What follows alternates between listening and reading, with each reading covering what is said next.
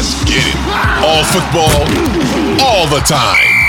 You're listening to the best football show, hosted by Elliott Shore-Parks. What's going on, everyone? My name is Elliott Shore-Parks. Today is Thursday, December 1st. Crazy, it's December already. And this is the Best Football Show podcast, a place for the top news and opinion from myself and from the best of the best from Odyssey's football podcasts and radio stations. If you like what you hear today, please hit that subscribe button, as it not only helps the show grow, but if you leave your best NFL take with a 5-star review, any player, any team, any take, leave that 5-star review, and I'll make sure to read it on an upcoming episode of the podcast. Today, I want to talk about the risk and reward of a team going all in, both for the future, obviously all in, and how they balance that between going all in while also building for the future. And what really made me think of this was last weekend, perusing all the box scores, flipping around and watching, and you see the Los Angeles Rams drop to 3-8, losing 26-10 to the Kansas City Chiefs. Never really competitive. You look at the box score. Perkins at quarterback, Van Jefferson as the leading wide receiver, Cam Akers, second leading carrier on the team. Perkins actually had the most carries, but Cam Akers, 8 carries for 37 yards. You look at the defensive box score. You don't see the names you're used to seeing. And it was just eye-opening to me to look at the Rams box score where they're getting absolutely demolished by a team that they're supposed to be competitive with. And there's none of those normal names. And the fact that they actually dropped to 3-8, I think earlier in the year when they got off to a slow start, you thought, okay, they'll turn it around. And they're done. This team is absolutely done. And you have to wonder if the brief window that was absolutely pried open by Les Snead is already shut, because the future of this team, it looks really bad. Like, they just simply do not have a lot of resources. Their current roster is very old. And I want to discuss whether the Les Snead plan of, quote unquote, F them picks for the future, whether that's a smart move for a team or whether, winning one Super Bowl is really worth risking and kind of throwing away really what for the Rams could be 2 to 3 years of non-competitive football. So let's take a look at the Rams. And, it's noteworthy that on Wednesday, head coach Sean McVay said that Aaron Donald, he already ruled him out for Sunday versus the Seahawks with an ankle injury. You hope that that's not a serious injury, and maybe this is just protecting him because the season is over and there's really no reason for him to step on the field again this year. But with Aaron Donald out, you now look at all the players that they're missing. Aaron Donald out this week. Cooper Kupp on IR. Allen Robinson on IR. Matthew Stafford might as well be. He's missed out of 2 of the last 3 games. So they're going into these games with all aging stars that are not able to play. Matthew Stafford, 34 years old. Aaron Donald, 32 years old. Their best players, Jalen Ramsey, 28. Cooper Kupp, 29. Allen Robinson, 29. You're looking, if you're the Rams, at potentially going into next season with all of your best players.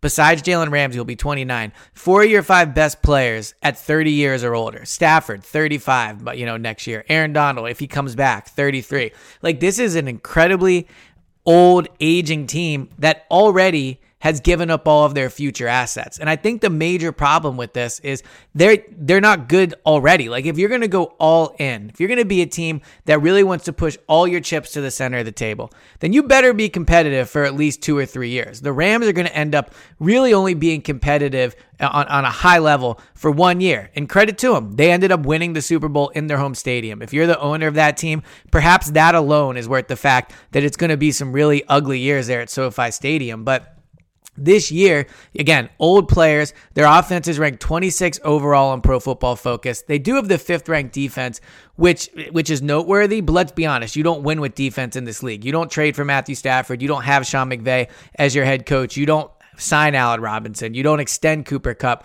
to have the 26th ranked offense. So that is certainly a concern. But then you look ahead at their future assets, right? Like, if you're the Rams, you accept the first season after the Super Bowl was probably not going to be great. I mean, they're going to end up having probably one of the worst seasons after the Super Bowl any champion has ever had. I know that there normally can be a drop-off, but to go from winning the Super Bowl to them being 3-8 and likely, I mean, they might not win 2 games the rest of the year, to to finish with what would have been a top five pick for them is just a complete disaster. Like, there's one thing to push all your chips into the middle of the table. It's another to push them all in and then have it completely fall off a cliff right away. So you look at 2023, their first round pick, which at the time you would assume, all right, that's going to be a pick in the late 20s, if not in the 30s. That pick might be top 3 overall. The 2023 first round pick owned by the Detroit Lions, that might be top 3. Their 4th round pick goes to the Patriots. Their 5th round pick, the Browns. Their 6th round pick, the Titans.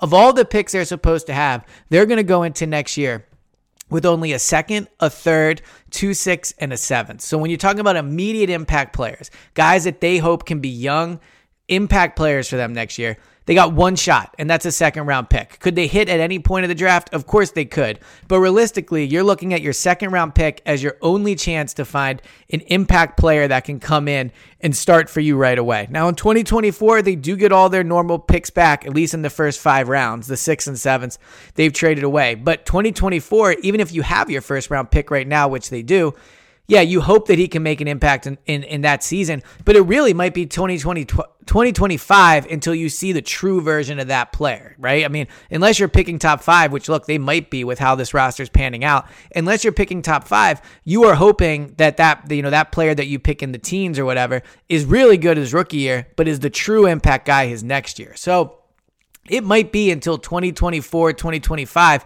until they get any impact from rookie players, which means you have to go out and either A, hope your veteran players, get healthy, right? I mean, I think that's obviously been part of it. Cooper Kupp, Allen Robinson, you would hope that coming back next year, they'll be better, but they're older. So who knows how they'll come off of injury. Matthew Stafford might be completely cooked. Like, the core players of this team have shown this year they're not good enough. They're just flat out not good enough anymore in their career. So where does the help come from? If it's not going to come from the draft, then you have to hope it comes via free agency or trades. They don't have anything to trade away, so it's pretty much going to have to be free agency. You look at their cap space, $5 million this coming off season. That's the 12th least in the NFL. $5 million, you're going to have to, if you're the Rams, cut players, hope players retire, extend players you don't want to extend just to open up cap space. They're going to have to put bad money on top of bad money just to open up cap space to bring guys in. Then in 2024, so in terms of like borrowing from the future, they only have $7 million at offseason. And just to put in perspective, so that's second to last. To put in perspective how little $7 million is, the Kansas City Chiefs in 2024, who are better in pretty much over every way than the Rams, the Kansas City Chiefs have $112 million of projected cap space in 2024. That's almost $110 million more dollars than the Rams. So the Rams, when you look at where's their path to improving, they don't have the draft picks to get a quarterback or really add any talent. They don't have the cap space to do it. They don't have tradable players. And this is a situation they've put themselves in, which begs the question of, was it worth it for them to go all in? Obviously, winning the Super Bowl in your home stadium, that's an awesome moment. That's an awesome franchise thing. But now they're not going to make the playoffs this year. I bet they won't make the playoffs next year. You're looking at maybe 2025 until this team is back to being a playoff team. And it's worth mentioning, you're in a division where the future is actually much brighter than it looked like a year ago. Let's look at their division. Seattle has the number 4 pick from Denver this year and the number 16 pick. Their roster has proven to be way more loaded than people thought. When Geno Smith plays at a high level, they've been one of the better teams in the NFL this year. So they can, A, bring back Geno if they want, and then they have, as of right now, essentially two top 16 picks, including one in the top 5.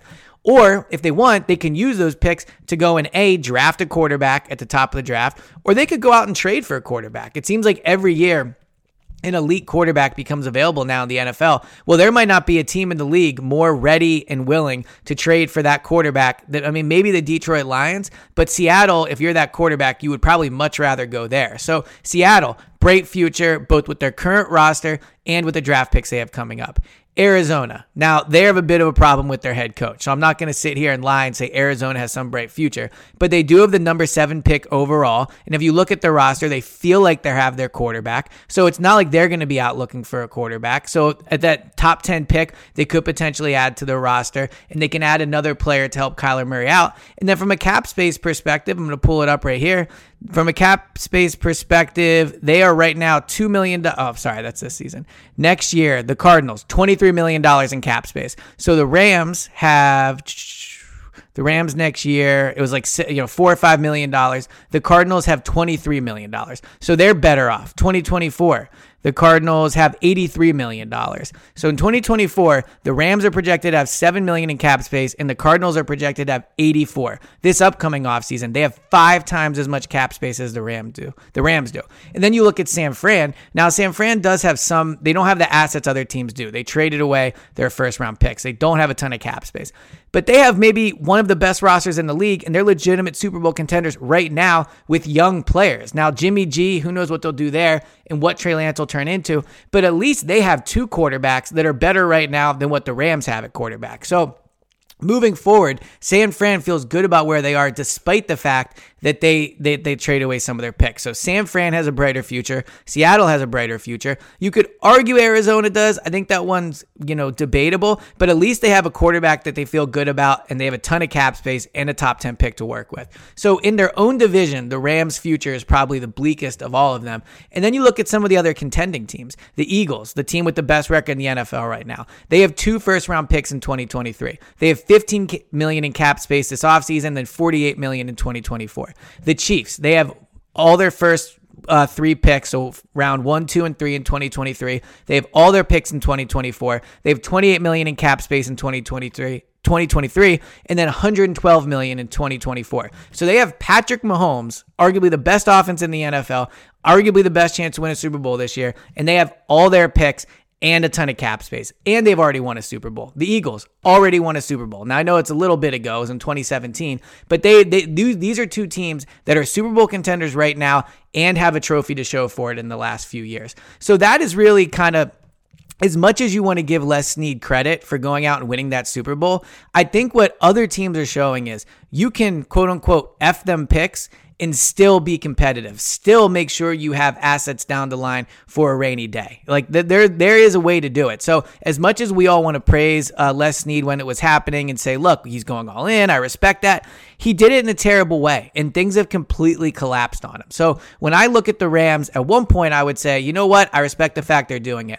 But now that it's playing out and you look at how other teams have been able to do it, it's clear that Les Snead did a terrible job with how he managed his team. And it'll be interesting to see how much longer they hold on to him. I mean, Sean McVay has already talked about retiring. I know he signed a new deal, so he's probably not. But the situation is really bleak there. And if, this offseason doesn't go well and next season turns into what it is this year, I do think there's a chance Les Snead, just 2 years after winning a Super Bowl, could be fired by the Rams.